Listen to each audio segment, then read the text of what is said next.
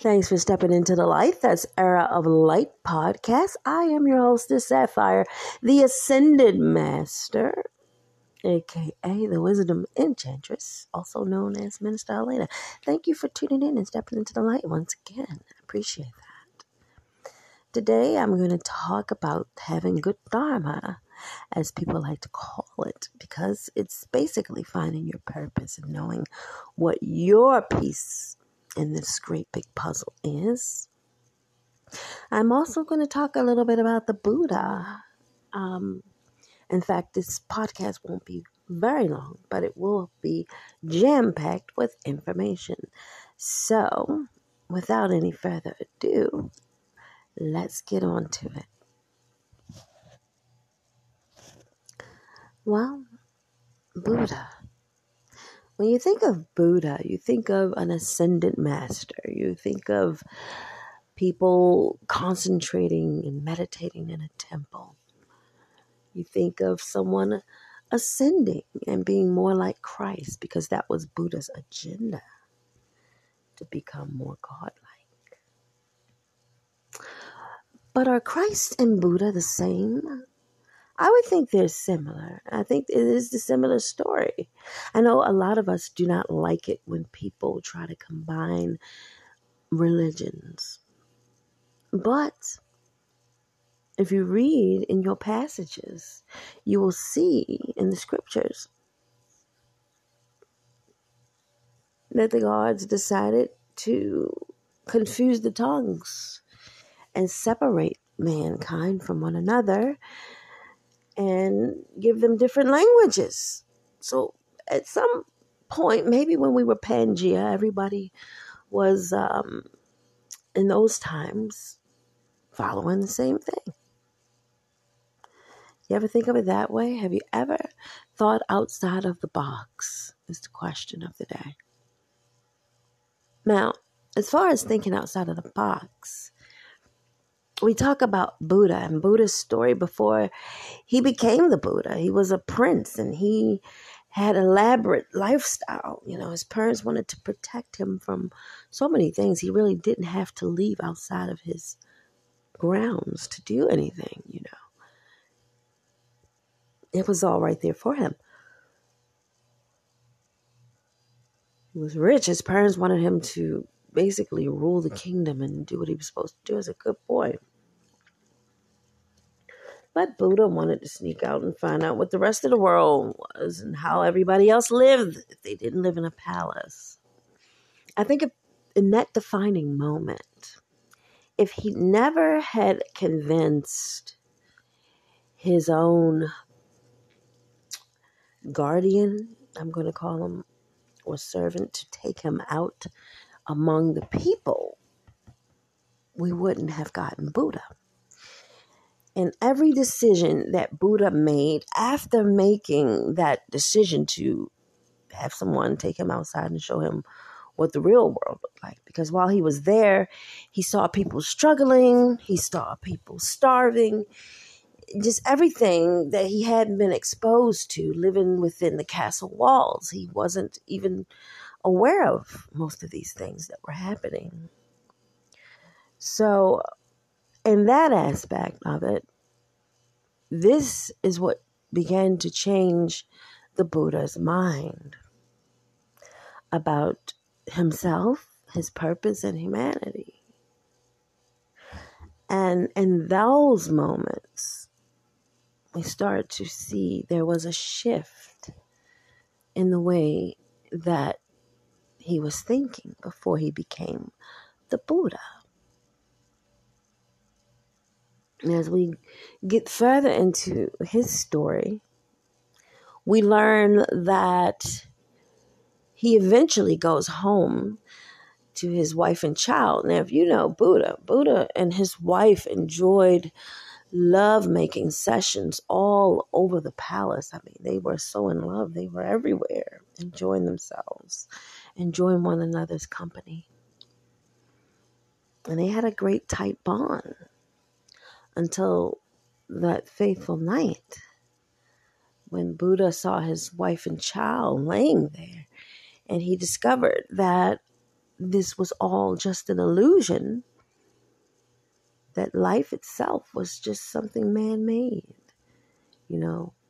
that there had to be something more to his purpose. So he's sitting there and he's looking down at his wife and his child. And I guess he couldn't bear the thought and ideas of what would mean that someday this child that he so loved would eventually die and get old and die, right? Like we all do. We get old and we die. And I think we all come to that realization when it comes to our children at some point. But Buddha took it upon himself at that point to just exit left, or exit right, rather. He left the palace walls. He decided to leave his wife and child in pursuit of something greater than himself, looking for purpose, looking for himself. And this is how we got Buddha. Now, had Buddha not made any of those decisions and had any of those thoughts, perhaps we would not have even gotten an ascended master out of Buddha. And I guess the moral is sometimes doing the right thing isn't always the right thing when it comes to family. Sometimes exploring ourselves means that we sometimes have to leave that behind, meaning our family, our most cherished loved ones, in search of something higher and greater than ourselves and this existence. So, I don't know. There are critics that would probably argue that, well, Buddha is no different than, men who abandon their families. Well, everyone has a purpose and a reason of why they do or walk off and do things that way. So was Buddha right in that moment? I'm not sure. But we did get an ascended master. So at some point, there was something much greater than oneself there for him in his exploration of who he was and who he would find out he'd be.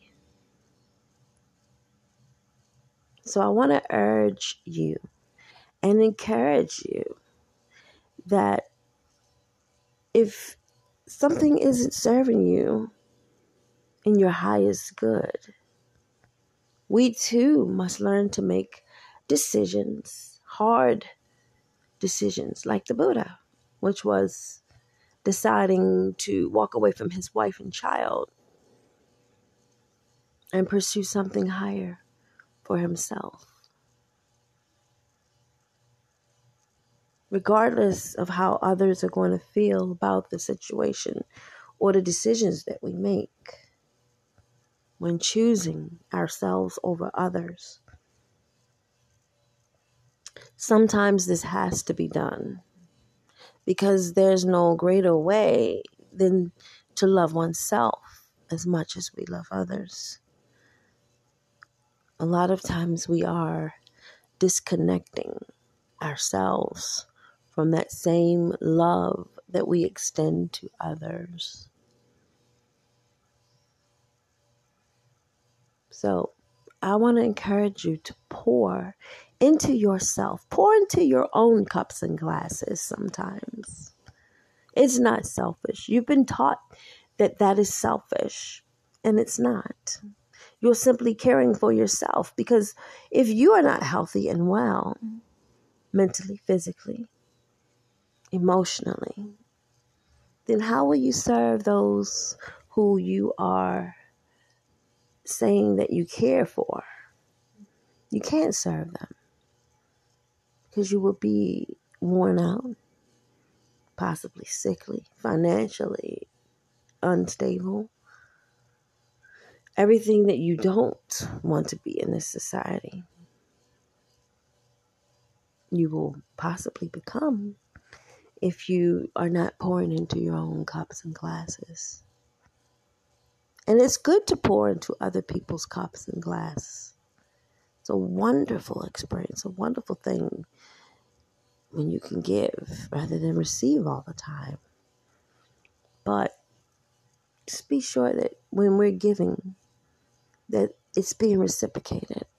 Because often there are people who cannot reciprocate to us that we give to them. Maybe because they don't want to. Perhaps they don't have the knowledge and the capacity to know how to do that. So we have to make judgment calls and decisions. Sometimes precision decisions. But it's how we get to that next level of who we are. When we can explore wholeheartedly and throw ourselves into what it is we want to do in serving our purpose and knowing who we are and why we're doing something.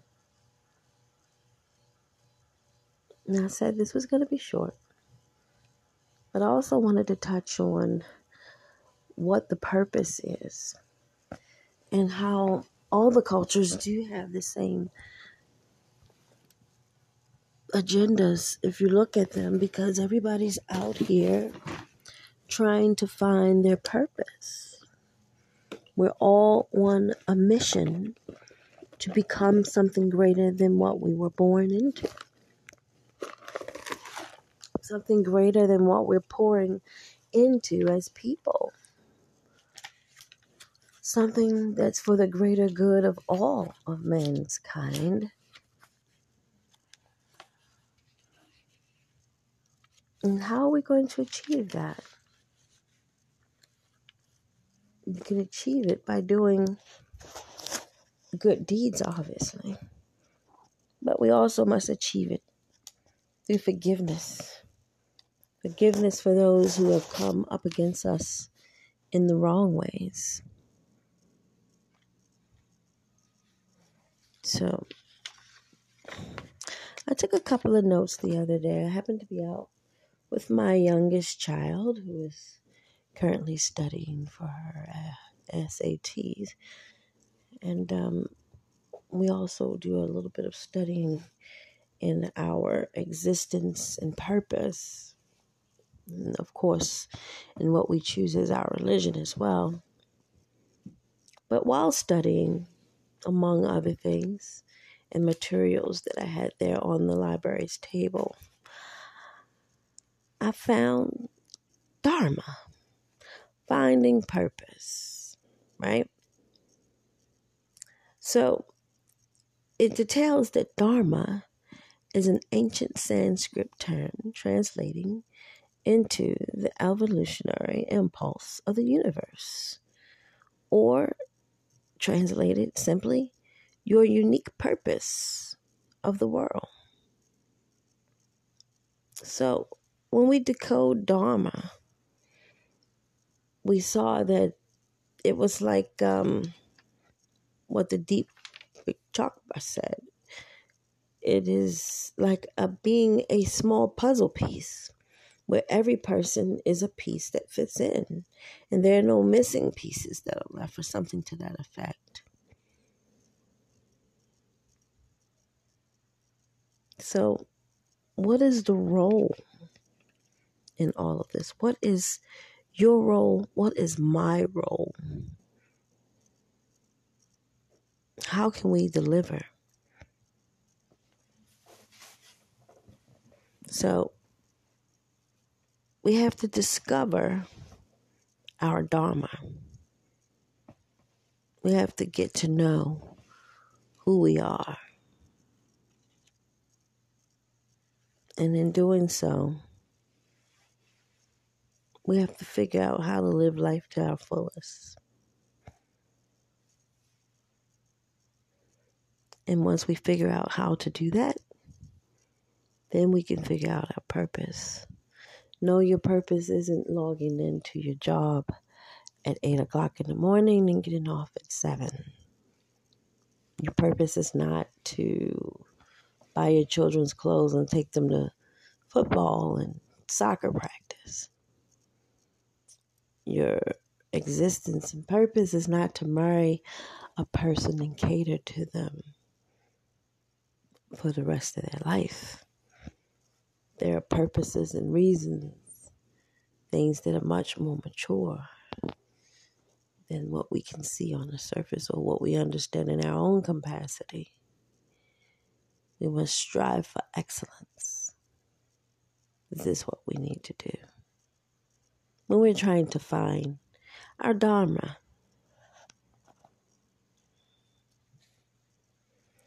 So, as I'm looking at that, I'm discovering the freedom from suffering, as that's what Dharma is. It's to be free, to enjoy. So, are we able to be free?